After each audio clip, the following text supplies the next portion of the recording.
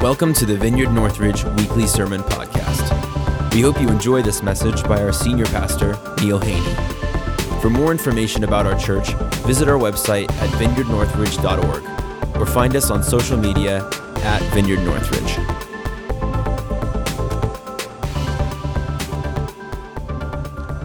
Father, we thank you for Pastor Neil. We thank you for him. We thank you that you have called him, you have anointed him, and you put your word into his heart for today, for this moment, for the time as such, Lord. Lord, we open up our hearts to receive as from you, not as from Neil. Lord, speak through him mightily. In Jesus' name we pray. Amen. Amen. Amen. So we've done a number of series, like 10 or 12 in a row, where Dennis and I alternate preaching through some series on a topic or a book of the Bible, and we kind of wanted an opportunity just to do some standalone messages where, we just pray and just, share things that have been on our hearts for a while. And so Dennis last week preached about God and money. And if you have not heard that sermon, a number of people have talked to Dennis and to me and said that's the best, most balanced sermon I've ever heard on God and finances. And he actually talks about the correct way to look at prosperity. God does want to prosper us, but it's not from some selfish kind of, God, bless me and just give me everything I want kind of thing. It's we're blessed to be a blessing.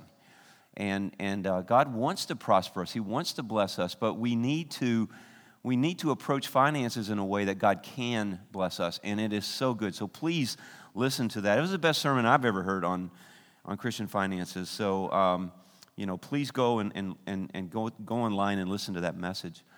2 weeks ago, I started. So the series is called Unleashed. So Dennis and I are kind of unleashed to preach what we want, and for a number of weeks. And so when I spoke 2 weeks ago, I talked about the fellowship of the Holy Spirit. And I'm going to return to that verse at the very end of 2 Corinthians. It's the very last verse of 2 Corinthians, 2 Corinthians 13:14. And unfortunately, I only have one scripture on the screen. That's my fault. This week has been crazy. I've been preparing for 3 different things and failed to get the scriptures for this morning's message to the media team on time. And so, Wes is somewhere in the Grand Canyon right now, and he's the one that usually takes care of this for me. So, I can't, he can't even hear me. He's just so far away. So, anyway, but I know this scripture by heart. It's the benediction to the Corinthians. Very last verse, like I said, and Paul says this to his beloved, immature baby Christians, Corinthians. He says this, the grace of the Lord Jesus Christ and the love of God, may the grace of the Lord Jesus Christ, the love of God, and the fellowship of the Holy Spirit be with you all. And we've talked a ton about, Dennis and I, about the grace of the Lord Jesus Christ and the love of the Father. That we have talked about that over and over again. And so, I thought it was time to talk about the fellowship of the Holy Spirit. And I love it says, may the fellowship of the Holy Spirit be with you all. So you're included in that. The fellowship of the Holy Spirit, the word for fellowship is the word koinonia. And usually we think of koinonia as like fellowshipping with each other. We preached an entire series on that in August, on fellowship. The word koinonia. And it basically has kind of 2 meanings. It means friendship, and it also means partnership. And so last time I spoke, I really focused in on the friendship of the Holy Spirit. The Holy Spirit is your best friend. The Holy Spirit is the one who never leaves you. I said that Jesus was Emmanuel, God with us. The Holy Spirit is God in us. And so I want to focus today on this concept of partnership. And so I think I mentioned last time I spoke that Peter and Andrew, James and John, There were two sets of brothers, and they were really, really close friends. But they were also partners in a fishing business.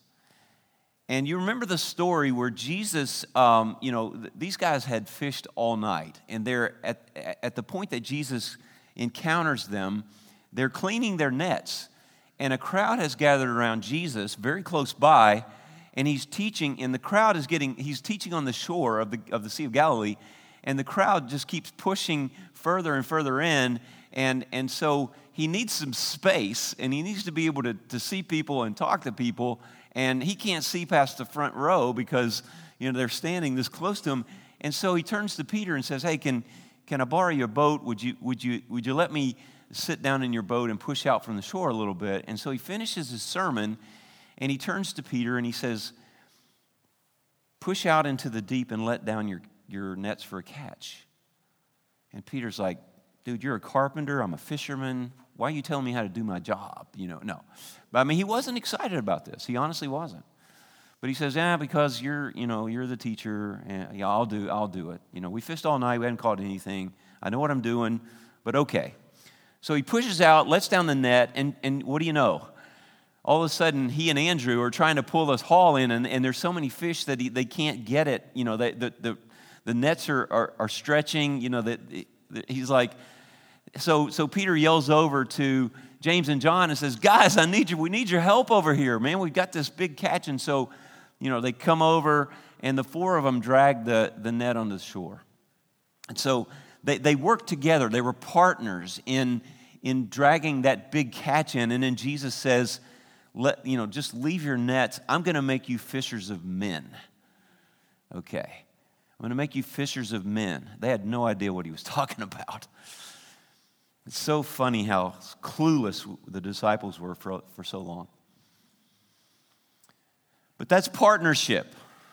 And the Holy Spirit wants to partner with us to do the same things through you and me that he did through Jesus. I know that is really hard to believe. It is so hard to believe that an entire wing of the church has come up with some really sad theology to explain away why miracles don't happen anymore and why the Holy Spirit isn't working through us the way he worked through Jesus. Now, there's evidence in the early church that God did work that way through. The Holy Spirit did work that way through people. There's all kinds of miracles after Jesus leaves the scene. But, the theologians tell us now that doesn't happen anymore. Well, I beg to differ. And I want to explain why. We can still partner with the Holy Spirit, and he wants to partner with us just like he did with Jesus. In fact, Jesus lived the way he wants us to live. He put away his glory, he left his God mode behind, and he functioned in the power of the Spirit. He only did what the Father was doing, only said what the Father was saying in the power of the Holy Spirit. Do you remember when Jesus shows up on the shores of the Jordan River? He is baptized by his cousin, who doesn't want to do that. He says, "I should be baptized by you." And Jesus said, "Let's do it this way for now. You'll understand later." And so John baptizes his cousin Jesus. And suddenly, when he comes out of the water, what happens? Remember what happens? The Holy Spirit comes and rests on him. It looks like a dove fluttering down, and Jesus is filled with the Holy Spirit. And the Spirit drives him into the wilderness where he's, stays for 40 days and 40 nights. He's tempted by Satan for 40 days and 40 nights. And then he leaves there, and I want to pick up, this is the scripture I do have in Luke chapter 4. So if we could, Kim, or David, if we go ahead and do that. There we go. So I'll read it in my version, and whatever version that is, you guys can translate in your brain. Jesus returned to Galilee in the power of the Spirit, and news about him spread throughout the whole countryside. I'll just read it here. He was teaching in their synagogues, and everyone praised him. So he comes out, he goes into the wilderness in the power of the Spirit. He comes out of the wilderness in the power of the Spirit, and he's preaching, and he's doing powerful miracles throughout the whole countryside of Galilee, and he was teaching in their synagogues, and everyone was praising him. Let's go to the next one. He went to Nazareth. This is his hometown where he had been brought up. And on the Sabbath, he went into the synagogue, as was his custom. He always went to church. And he stood up to read. And the scroll of the prophet Isaiah was handed to him. And he unrolled it. And he found the place where it is written. And this is, go ahead to the next slide. This is straight out of Isaiah, the book of Isaiah. This is Isaiah 61. It's the clearest and most profound messianic prophecy in the Old Testament. And this is describing Jesus' earthly ministry when he shows up. When Messiah finally shows up, this is what it's going to look like. I want you to notice the very first thing it says here. The Spirit of the Lord is on me. He's not going to do anything apart from this in his earthly ministry, because he has anointed me to proclaim good news to the poor. He has sent me to proclaim freedom from the prisoners and recovery of sight for the blind, to set the oppressed free, and to proclaim the year of the Lord's favor. Go ahead and next. Then he rolled up the scroll, gave it back to the attendant, and sat down. The eyes of everyone in the synagogue were fastened on him, and he began by saying to them, "Today this scripture is fulfilled in your hearing." Drop the mic. I love it, man. You know what they did? They tried to throw him off a cliff. They tried to throw Jesus off a cliff because he said that right there. And he just walked right through their midst and left. Because he knew his time had not yet come. He was Jesus. He was God. But amazing. So he goes about healing the sick, casting out demons, raising the dead, opening the eyes of the blind. He does all this, and within 3 chapters in Matthew, he's already giving this away to his disciples. He tells the 12, now look, don't take any money with you, don't take any extra shoes, don't take any food. Just go and preach the good news, raise the dead, heal the sick, cast out demons, and stay wherever you go in the house of peace. And then a few days later, they come back, and they're all excited. And then just 2 chapters later, he sends out 70 to do the same thing. And they come back, and you know what they're saying? Jesus, even the demons are subject to us in your name. He says, that's cool. And he says this. He says, you know, it's the Father's pleasure to give the kingdom to little children such as you. Little children. You know what children are? You know what children... The thing about children is they're so trusting. They have so much faith. You tell them they can do something and they do it. And he says, you know, God wants to give the kingdom to little children. The problem is when we adults get so smart that we start explaining stuff away. We start saying, oh, you know, I don't have any power. It must be because the Holy Spirit doesn't do that anymore. I'm going to tell you, I'm going to use the Russians' phrase here. That's a bullcrap. Okay? So, sorry. I can't say that myself, but I can quote the Russian. I love you, Dennis. So Jesus reaches the end of his earthly ministry. He's going back to the Father. And he has this conversation at the Last Supper. And in the Gospel of John, like I shared a couple weeks ago, you know, every other gospel focuses on like the institution of the Lord's Supper. For some reason, John doesn't do that. He focuses on the gift of the Holy Spirit. He focuses on the coming of the Holy Spirit. And Jesus says, I and the Father are one. And he says, and they say, well, you know, show us the Father. And he says, if you've seen me, you've seen the Father. And they're like, we don't understand. And he says this. He says, look, I and the Father are one. And he says, don't believe it just because I say so. Believe it because of the miracles that you've seen me do.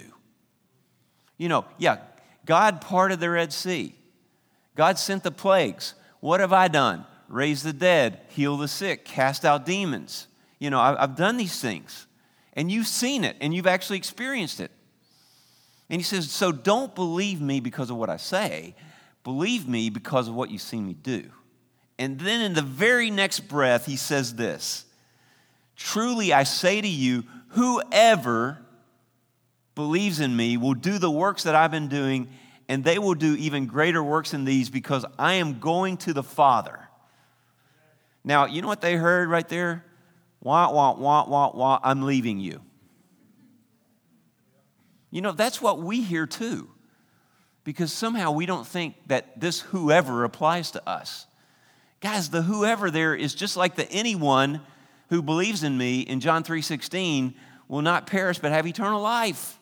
That's an all-inclusive term, and Jesus didn't say, whoever believes in me until the last apostle dies, they will do even greater works, or do the things that I've been doing and even greater works than these. He doesn't say that. He doesn't give that qualification because it's not there. And he says this,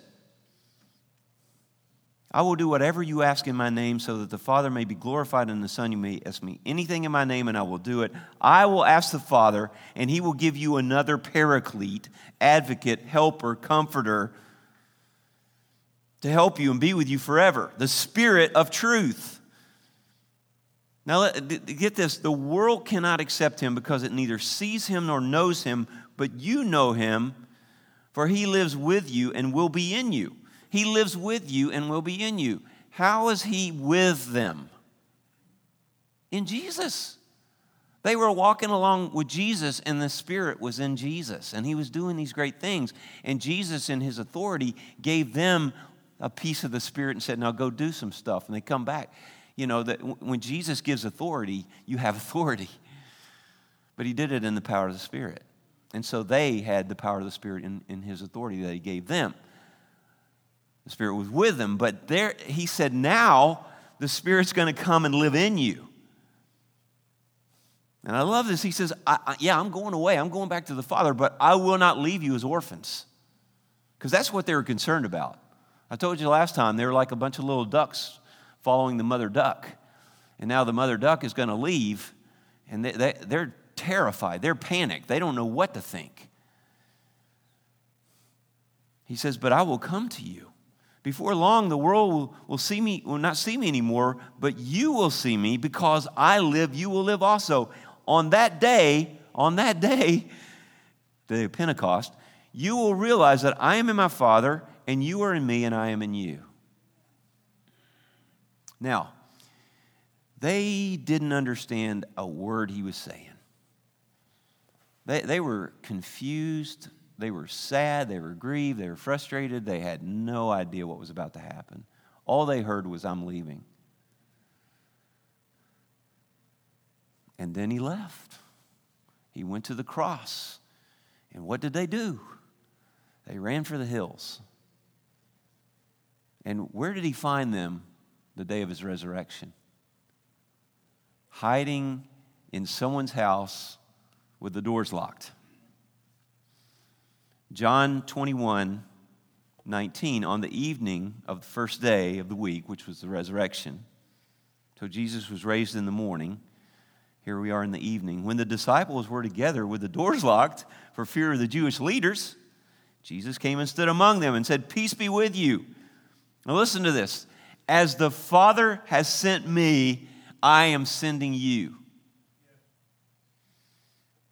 We talk about the Great Commission. This is a Great Commission. As the Father has sent me, so I am sending you. Why would we have any less power, authority, any less ability to do the things that Jesus did? Because from the get-go, he took his messianic anointing of the Spirit, power to heal, power to deliver, and passed it right on to his disciples, and then right on to the 70, and then right on to the 120 in the upper room. But as the Father has sent me, I am sending you. And with that, he breathed on them and said, receive the Holy Spirit. This was the first order of business for Jesus after his resurrection. I got to get my Spirit in these guys because I have big plans for them. As the Father has sent me, so I'm sending you. You are the body of Christ. Okay, you're the body of Christ. I'm the body of Christ along with you. This is super important stuff, guys. The church needs to be the church. We need to be the body, the hands and feet of Jesus. He's the head. We're the body. We're the presence of Jesus on earth. We have the same spirit that he had. And then he says, look, you know, I know that Pentecost is when the Spirit came in power. You know, on the Acts chapter 2, they're praying in the upper room, these 120, and the Spirit of God comes. And there's a rushing wind, a mighty wind, and there's the resting of the tongues of fire. And they go out and they begin to, you know, Peter preaches, 3,000 people come to Christ, and they're performing miracles and stuff like that. But I believe on that scripture I just read in John 21, that they actually received the Spirit. That was like when God breathed the Spirit of life into Adam, that was Jesus breathing the Spirit of life into his disciples. But then the Spirit was activated to work through them when he came in fullness on the day of Pentecost. I mean, something was activated, and they went out in boldness, in power. These were changed people, and they began to do the works that Jesus did.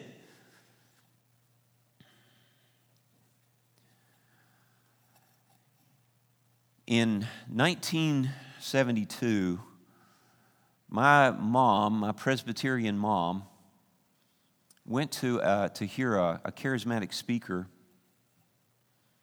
with some women from the church, and in that meeting, she got filled with the Holy Spirit. Now, my mom had been a Christian for a long time. She had the Holy Spirit. But that day, she got activated. She went forward for prayer. She said she did not mean to go forward. The man had people stand up, and he invited people to come forward to be filled with the Spirit. And she said, I just meant to stand up, and I'm 3 steps towards the altar before I realized what's happening. The Holy Spirit just pushed her out of that seat, man. And she got filled with the Spirit. And she came home a changed person. Now, I was 15 years old. Do you know how 15-year-olds feel about their moms? I was a typical 15-year-old. She was embarrassing to me. But a couple of things happened that really impressed me about my mom. First of all, she started teaching my senior high Sunday school class, and I refused to go. I didn't go. I didn't go to Sunday school for several weeks until the cheerleader I had a crush on invited me. And she said this, your mom's amazing. Neil, you got to come experience this. And I'm like, okay. Take me, yeah. As long as I get to sit by you, I'll come and listen to my mom talk. I expected Charlie Brown's teacher, wah, wah, wah, wah, And I was shocked at what I experienced. I was like, who are you and what did you do with my mother, I mean, something was on her, and when she taught, my heart was stirred. And I began to fall in love with Jesus anew. And I began to long for something that I didn't even know how to put words to. My mom was filled with the Spirit. Fast forward a few months and middle of winter, and I got strep throat really bad. It's on a Sunday night. I'm kind of not wanting to go to school the next day, but my throat was just killing me. And so I remember walking into the kitchen, and she's washing dishes. And I said, Mom, my throat's killing me, man. It feels like every time I swallow, there's a knife going down my throat. And she just dried her hands on the towel and turned around and put her hands on my neck and started praying in tongues. Now, tongues is an unintelligible language that sometimes we get when we receive the Holy Spirit. And it freaked me out real bad. And when she's praying, I just wanted to slap her and run. But then I swallowed, and it didn't hurt. And I swallowed again, and it didn't hurt. And I went to school the next day and without a sore throat.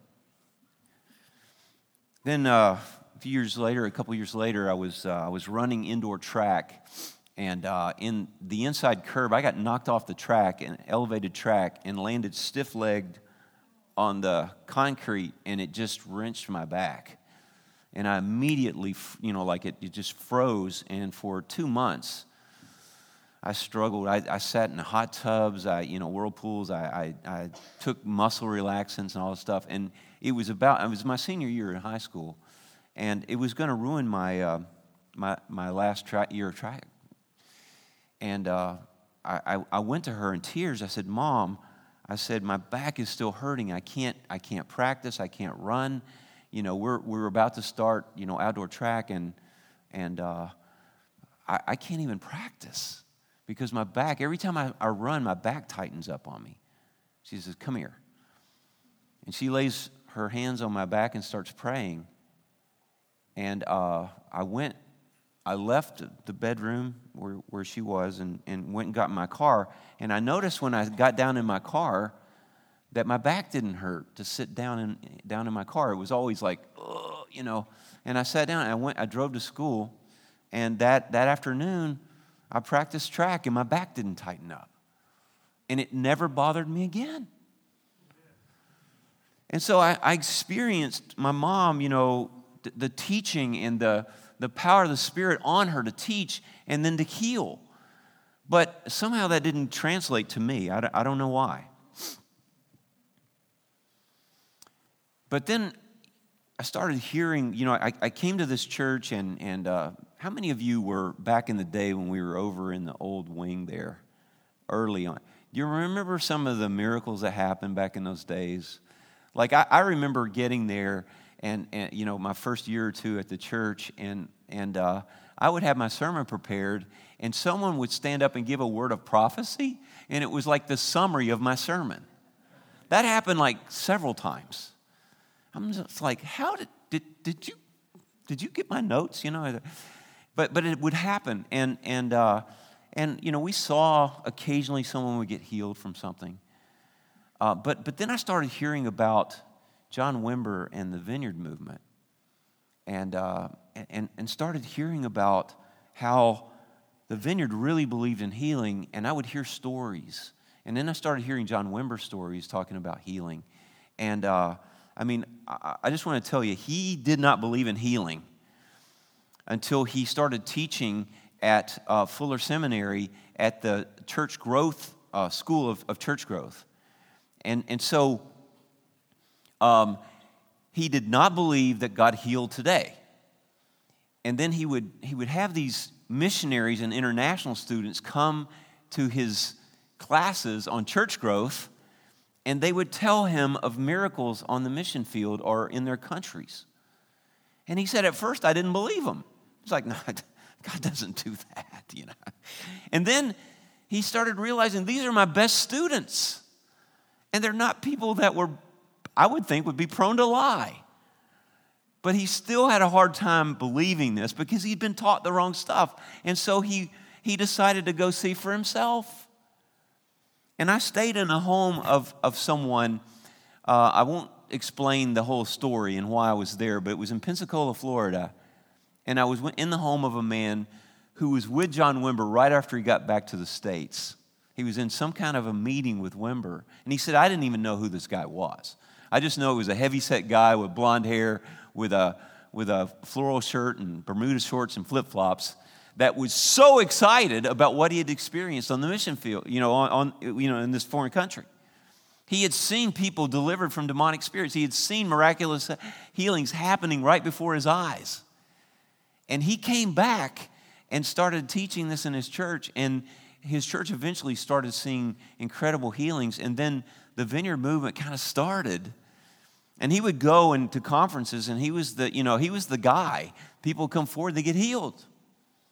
And he would come home telling these stories to his wife, Carol. And Carol said, John, what you're doing is not good. And he's like, what are you talking about? I pray for people, they get healed. What do you mean that's not good? She said, yeah, you're the big healing guy. And so everybody wants to flock to you and get healed. And she said, that's not right. You need to teach them how to do it. The body of Christ is supposed to heal. Amen. The body of Christ is supposed to cast out demons. The body of Christ is supposed to do these incredible things. And you're just, the big spiritual, healing guy. And he was cut to the heart. He said, you're right.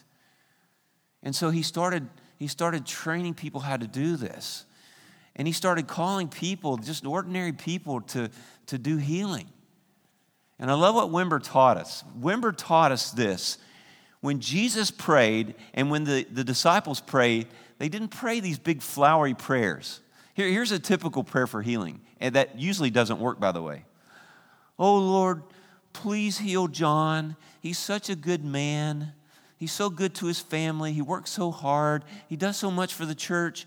Would you please just come and would you somehow, maybe if you want to and you're in a good mood and you're okay with this and he's worthy enough and we're praying, and if he has enough faith and if I have enough faith, would you please God heal John? Well, John, he didn't heal you. I guess you didn't have enough faith. Maybe there's sin in your life. I don't know what to do for you. See you later. I mean, I've prayed those prayers, guys. I know. You know how Jesus prayed? Be healed. You know how he delivered spirits? Get out. See. Hear. Be cleansed. You know how Peter prayed for healing? I don't have any money. In the name of the Lord Jesus Christ, get up and walk. In the name of the Lord Jesus Christ, get up and walk. Prayer of command. Boom. You know, Gene Kelly's here. He was sheriff for Clark County for 29 years. And if he had had a deputy that says, Sheriff Kelly, I'm here at the bank and I have this guy cornered and I need you to come down and arrest him. You know what Gene would have said? Dude, you have a badge, you have a gun, you were deputized to do the job. If you don't bring that guy in handcuffs, I'm going to fire you. That's what he would have said, right, Gene? Yeah. He said, yeah. We didn't even talk. I didn't plant him. He was here already. So, guys, I'm telling you, Jesus has given us authority. He's given us his Spirit. And the Spirit wants to partner with us to do mighty things, great things. And so I started believing this stuff at some point. And then the School of Kingdom Ministry came along and taught us, Putty Putman and the School of Kingdom Ministry taught us how to pray for people to see healing happen. Taught us how to get words of knowledge, prophetic words for people, how to cast out demons. And those of us who were in the school started doing that stuff. And guess what? It works. It really works. And so I'm just gonna say this. The body of Christ, it has been said, is the greatest army in the world that has never been activated. Because we've been sold a bill of goods. We've been lied to. We've been told that when the Bible was completed, the Holy Spirit stopped doing miracles. Based on some really terrible interpretation of the scripture in 1 Corinthians 13 that says when the perfect comes, these things will cease. Guys, do you know what the perfect is? When it says when we see now in a glass dimly, then face to face. When we see Jesus face to face, are we going to need faith anymore? Are we going to need hope anymore? Are we going to need prophecy? Are we going to need tongues, healing? Are we going to need any of that? The only thing that's going to be left of all those gifts and fruit and all that stuff is love. We won't need the rest of that stuff because when we see Jesus face to face, we do not need any of that. But until that time comes, we need all of that. We need faith. We need hope. We need love. We need healing. We need prophecy. We need these things. But we've been sold a bill of goods that doesn't happen anymore because we have the Bible. Now that you have the Bible, now that you have this book, somehow you don't need the power of the Spirit anymore. That's a bullcrap too. In my Russian translation. It's just not true.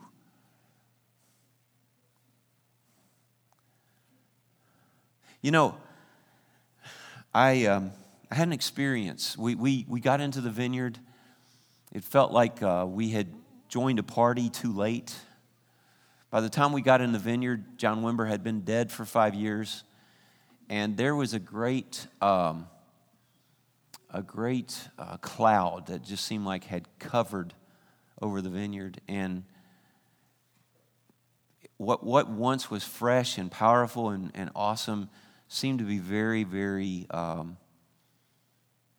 just felt like water had been doused on a fire. And I came in and it was like, we're here. And you know, it was like coming into a room where a party had been, and there's confetti on the floor, and balloons are kind of half floating. You know, the air's or the helium's kind of gone out, and people are sitting around the table, kind of leaning, and there's an old guy sweeping the floor. And I'm like, where's the party?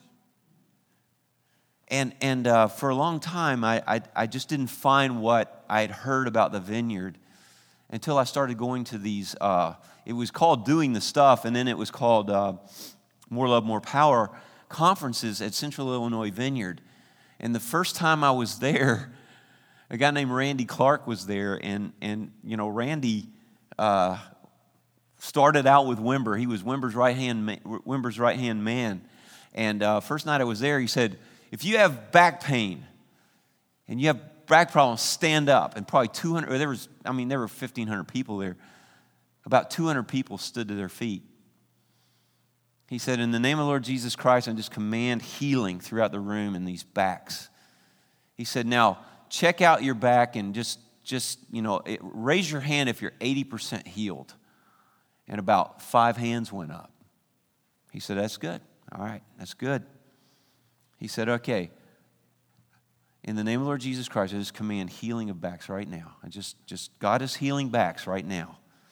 Check it out again. If you, by the time he did this like 4 times, I think there were maybe 2 people that didn't raise their hand for healing. The woman in front of me stood up. She was a mom. First time she bent about this far, and that was as far as she could go. The 4th time he prayed, she went all the way to the floor, and she came up and she was bawling.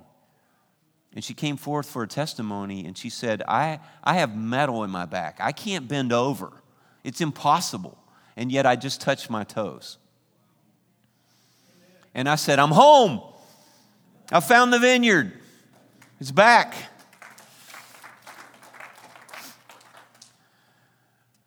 I'll tell another story. I was, every year, except for this last year, my family has gone, for years. We're talking probably 12, 15 years. We've gone down to the Old Man's Cave area, a place called Lake Hope. And just, hanging out with Deb's family, her brother and sister-in-law and daughter, and my kids, and Deb and me, and Grandma, Deb's mom. And it's a wonderful time. And I remember this one day, we needed mayonnaise, I think, and a couple other things. We'd forgotten the mayo, got to have mayo, right? And so I said, well, I'll drive to the store and get some mayo. I drove for like 30 miles trying to find a store near Lake Hope. It's just, I don't even know where. I think I ended up in Indiana or something anyway. But I found this grocery store, and I pull into my car, and I park, and I see this woman in a wheelchair roll past my car towards the store. And I was by myself, and in that moment, now this is probably 15 years ago, and this was before I started going to these More Love, More Power conferences. I just remember thinking, if I was worth my salt as a Christian, I would get out of the car, I would walk over to that lady, and I would say, in the name of the Lord Jesus Christ, get up and walk. Just like Peter did. But I have zero faith for that. Zero faith for that. I felt ashamed. I just felt so impotent, so powerless, so frustrated. I can't tell you the emotions that went through me because I knew I couldn't do a thing about that. And I believed in healing. I'd heard the stories. I read about Smith Wigglesworth this woman went to, Smith Wigglesworth he's a plumber in England, a plumber. And he could barely talk. he was afraid to get up and say anything. And when he did talk, it was broken English, and he wasn't that great in terms of speaking. But God's power came on him at a certain point, and he raised like 19 people from the dead. There's a story about this one dude that had died, and he just kept throwing him up against the wall until he stood up. He had a really unique way of ministering. But this dude was like amazing. Like, he was amazing. So this woman went to a meeting where he was speaking, and she said, "Would you come pray for my son?" He said, "Sure." She said, "Well, he's in a wheelchair." He said, "That's okay." So he goes to this lady's house, and this dude is like, he's been his entire life in a wheelchair, and he has these little tiny legs, like broom handle sized legs, and this big, huge trunk. He's like in his late teens, early 20s. And a bunch of people are with him. And so they walk in, and this looks like the impossible situation, okay? And so he says, everyone that doesn't believe that this boy is going to get healed, get out. Cleared the room. It was just him and his mom left, Smith Wigglesworth and his mom. And he looked at this boy and he says, "Son, you want to be healed?" "Yes." He said, "Get up and walk." And he pulled him out of that. He pulled him out of the wheelchair, and the kid ran out the front door and across the street and started running up and down the field screaming. "Ah!" Kind of like Dennis when Becky was healed, when he was running back and forth screaming here. So I was aware of that story when that lady passed me by, and I was so frustrated. I wanted to be like Smith Wigglesworth. So hungry, so hungry. And then School of Kingdom Ministry told me we have that most American Christians have a Western worldview. Do you know what that is? It's a materialistic, naturalistic worldview that says nothing outside of what we can taste, see, smell, feel, exists. There is no supernatural. There is nothing outside of us. There is no fourth dimension where spirits and God dwell. And we've bought the lie. We've bought this lie of a naturalistic, materialistic worldview as American Christians, for the most part. And so, Putty Putman, the primary teacher of School of Kingdom Ministry, he's the one that put the book together and everything. He says what we need is a biblical worldview. So we got to go back and we got to see things the way Jesus saw them, and we got to do things the way Jesus did them. And he says that scripture in John 14:12 is for you and me. Anyone who believes in me will do the things that I've been doing, and even greater things than these.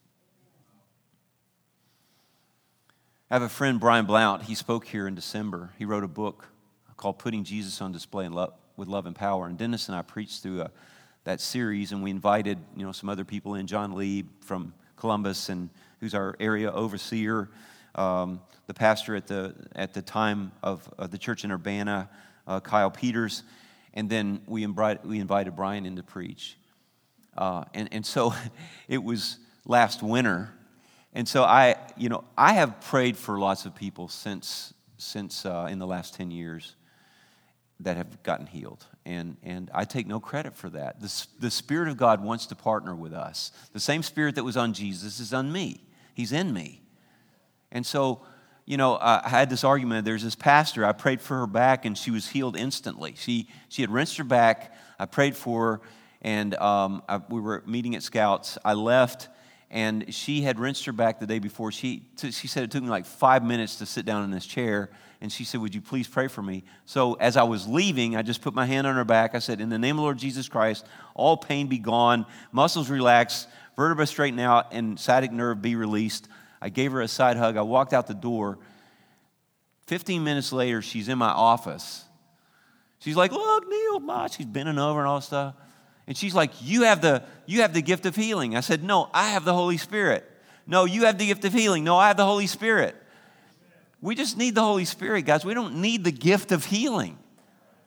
I'm telling you, the same Holy Spirit that was in Jesus is in you. Whatever you need at the time. Now, you may have a gift. You may have a gift of, like Dennis and I have a gift of teaching. That's a gift. I mean, we do carry that. But the Holy Spirit will give you what you need when you need it. And so he gave me the gift of healing in that moment. I mean, he healed her through me. Prayer of command. I didn't ask him to do it. I just spoke to that thing and it happened. Now, we're preaching through this, putting Jesus on display with love and power, and it's like mid-December, and my girls, Lindsay was home at the time, and Deb and Lindsay wanted some homemade chicken noodle soup.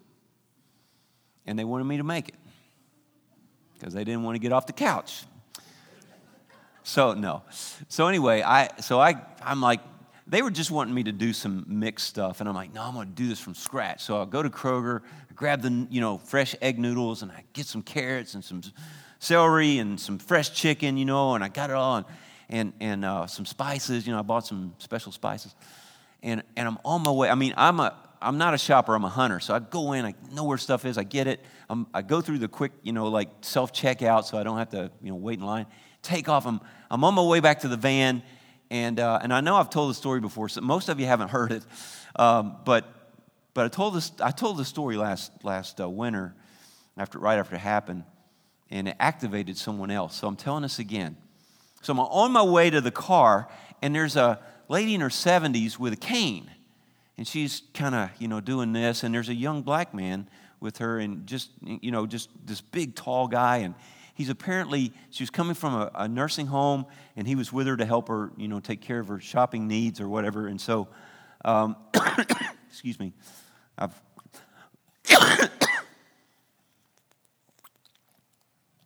so anyway, I just noticed, this wonderful couple walking past me, and she smiled and said hi, and he was friendly, and so they went in the store, and the Holy Spirit said, I want you to go back and pray for her.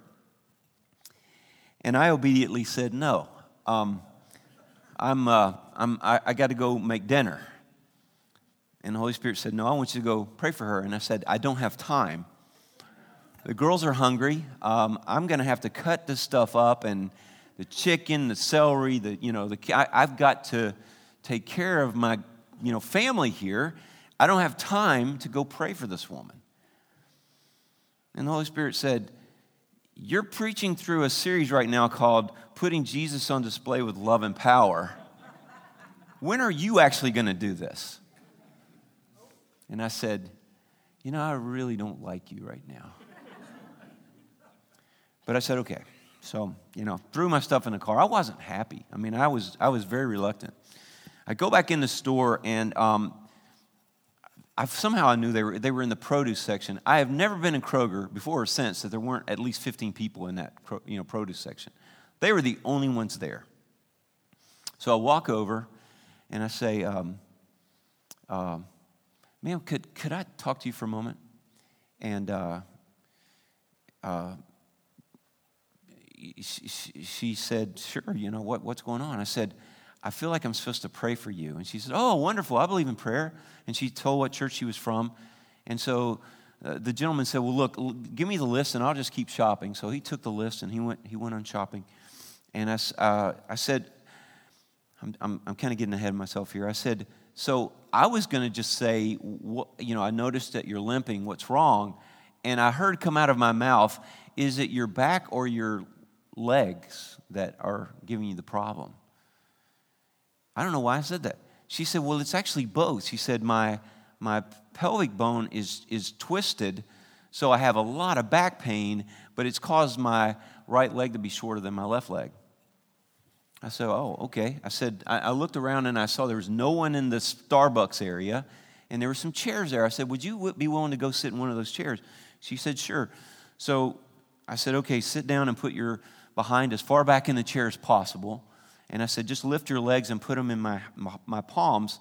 And so I put her heels together, and her right leg, sure enough, was like a half inch shorter than her left leg. And I said, okay, I'm just going to pray, and we'll just see what God does here. So I said, in the name of the Lord Jesus Christ, I command this right leg to lengthen to the same length as the left leg. And over a period of about 30 seconds, slowly, almost imperceptibly, without pulling or doing anything, her right leg lengthened out to the same. I put her heels together; they were the exact same length. And I said, before I looked up, I said, "Did you feel that?" And I looked up, and tears are streaming down her face. She said, "All the pain in my back just left."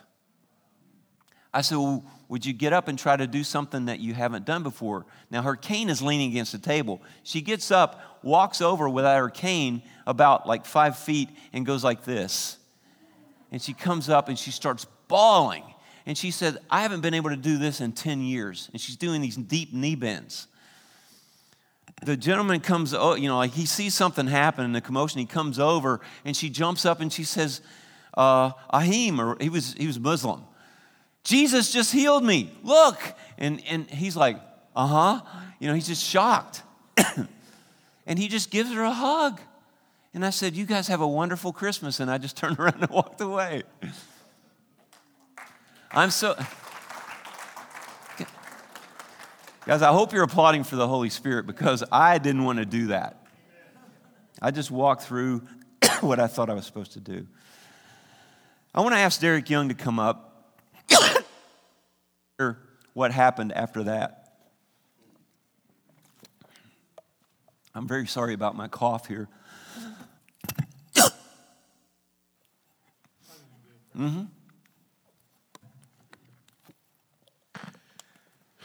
I heard this morning, nobody ever heard Jesus say, whoops. Right? So, following on the heels of Neil's story there, many of you know I work in a jail, and I was leaving. I was a little late. I was on my way out to my truck. I get out to the parking lot, and there's a car right there. I've got 2 quick stories that I'm invited to share. There's a car right here, and a woman, well-dressed, says, excuse me, I'm here to pick up so-and-so, and I don't know where to go or what I'm doing. Could you help me? Well, I wanted to say, well, you go in that door, go over to the side, go by the door that you see a panel, push a button, and they'll help you. And I could have been on my way. The Lord said, help her. So I'm like, oh, okay. And, okay, I'll be obedient. So I'm only a guy, okay? There's nothing special about me. I got to say that. I'll probably say it again. So I said, follow me. I'll help you out. Let's go inside. I'll show you exactly what to do. We're walking in. And I think she's right here. And I get up to the door, and she's way back there, walking kind of like hobbled. I'm thinking, oh, man. And I'm remembering Brian Blount stood right up here and said, when you see that, that's an opportunity to say, I can't help but notice that you're limping. And so she finally makes it in, and this thing with Brian Blount is going to, and then, in the sermon series, Neil frequently referred to the chicken line, which I always thought was really weird until now I experienced it, which is a line, and am I going to be brave and go over it, or am I going to be a chicken and not? So she gets in there, and man, the Lord is just hitting me hard. And I noticed she's wearing a cross. And I thought, oh, man, she's wearing a cross, really? So I said, I couldn't help but notice that you were limping. We're doing some stuff in church and learning how to pray for people and stuff, and I'm just wondering, would you like me to pray for you? And she said, oh, yeah, that'd be great. I said, would you like me to put my hand on you? She said, you can put your hand anywhere if it'll help this pain. I'm like, well, speaking of pain, on a scale of 1 to 10, where's your pain? She says, it's 11. I'm like, oh, man, really? Okay. Now, at the same time that I'm having these questions and this reluctance, the Lord is reminding me, it's not you, Derek, it's me. It's not you, it's me. You're doing what I want you to do. And like Neil, the Lord said, when I'm arguing with them, if not now, when?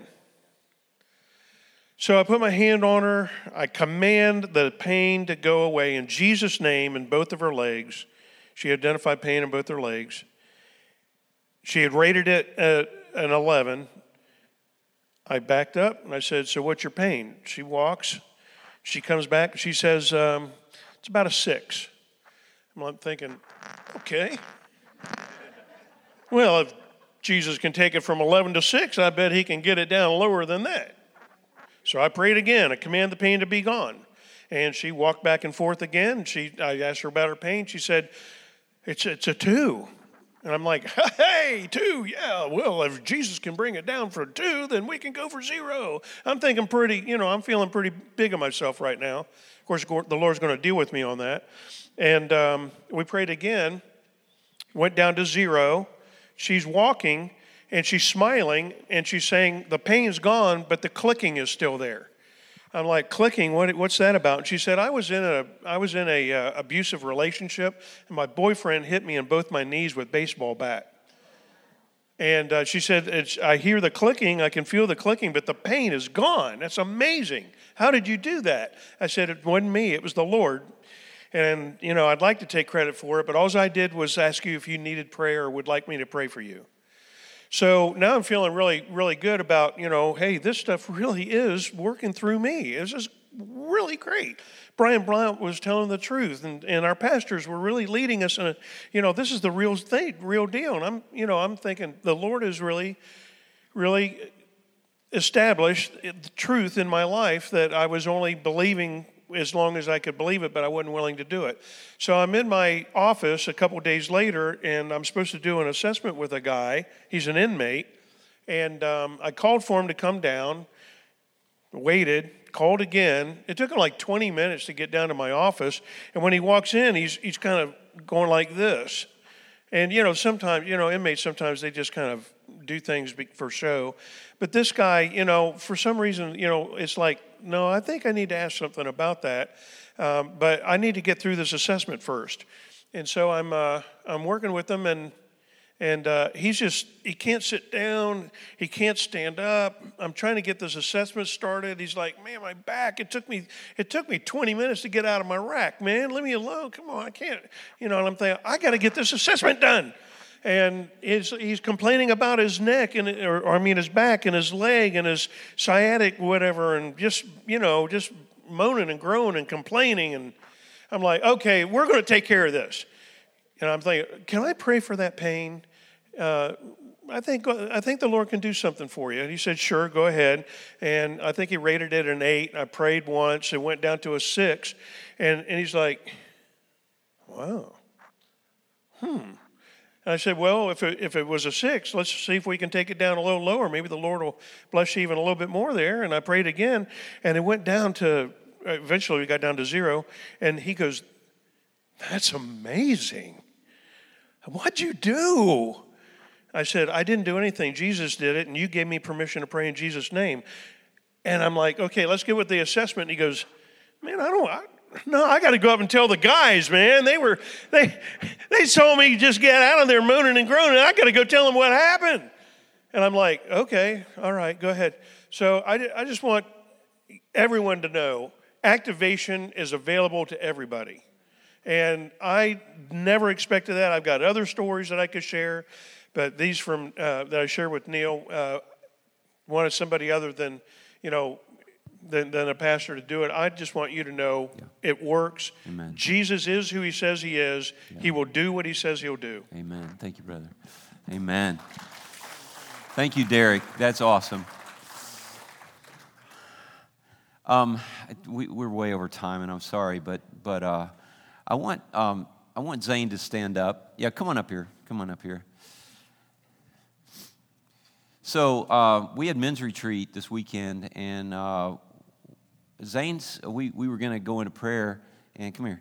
And so Zane, he said that he was having trouble hearing out of his left ear. And so John, would you raise your hand, John Rogers? John, I just asked John if he would pray for Zane, and so he put his hand on his ear, and he prayed the prayer of command. And what happened, Zane? Let me just ask you to say what happened. So I felt when he was playing, I felt a click in my ear. Mm-hmm. And after he whispered 3 words in my ear, usually I can't understand.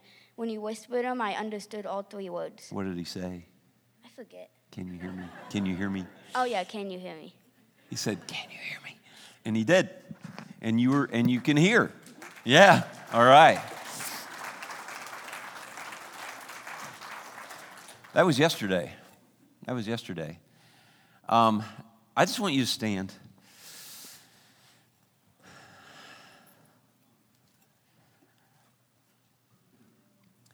If you don't have the Holy Spirit, then just ask the Spirit of Christ to come into your heart right now. Just say, Holy Spirit, come into my heart. Lord Jesus, come into my heart and give me your Spirit. Just do that right now. If you know that you have the Holy Spirit inside of you, would you just raise your hand, please? Okay. So you have the Holy Spirit inside of you. Now I'm just going to pray for a release of the Spirit right now in you. That you will cross the chicken line and begin to do the stuff that Jesus did because he's commissioned us to do this. So in the name of the Lord Jesus Christ, I commission you right now. Receive the fullness of the Holy Spirit and receive the activation now to begin to function in the fullness of the Spirit. Begin to step across the chicken line. Begin to pray those prayers of command where you command people's bodies to be healed and made whole. In Jesus' name, just receive that activation. And I want to hear stories. I want to hear stories of how God is working in Jesus' name. But you are commissioned in the name of the Lord Jesus Christ to go and to do what Derek's described, what John did yesterday, what I did with the lady at Kroger. You are enabled and empowered by the Holy Spirit to do the same stuff in Jesus' name. Go ahead, Dennis.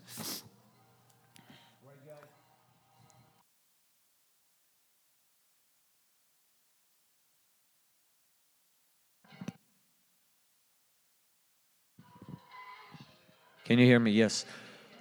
All right, guys. I would like ministry team to come here. These are people who are trained to pray to see the results. If you have a need, legitimate need, any area of life, healing, relationship, financial, anything, come to them to be prayed for. And the rest of you, we took too much time today. We apologize. But it was needed to be released the way He released it. You needed to hear that. So right now we're going to release you with the blessing of God. But before I do that, I got a word from the Lord for some of you. The Lord keeps telling me this is a very special season of inception. Take this season seriously. Some of you are God is going to birth new things in 2023 and beyond. And He's starting inception right now. On the individual level, so take time with God to have intimacy, relationship with Him so that He would begin to speak to you. What is it that He is going to birth in you? Look out for strategic connections. God is going to connect you with 1, 2, 3 people because He's giving you one common vision. You only have a piece of a puzzle. You don't have the whole vision. He will be connecting some of you with other people strategically. And this is the season of inception. So take it seriously as such. Bring it to the Lord. Take a notebook or something. Write things down as He begins to reveal it. Because He's going to birth new things, new ministries, new business ideas, something new, totally new that never existed before, and you got to be a key player in that. Take it seriously. If you feel it resonates in you, take this as the word from the Lord, all right? And He just keeps saying and stressing. And for some of you, it might have to do with what was presented to you by Neil. You might start moving in the Spirit for the first time in your life. Don't be afraid. It's time to cross the chicken line. Thanks for listening. We hope you enjoyed this message. For more information about our church, visit vineyardnorthridge.org or find us on social media @Vineyard Northridge.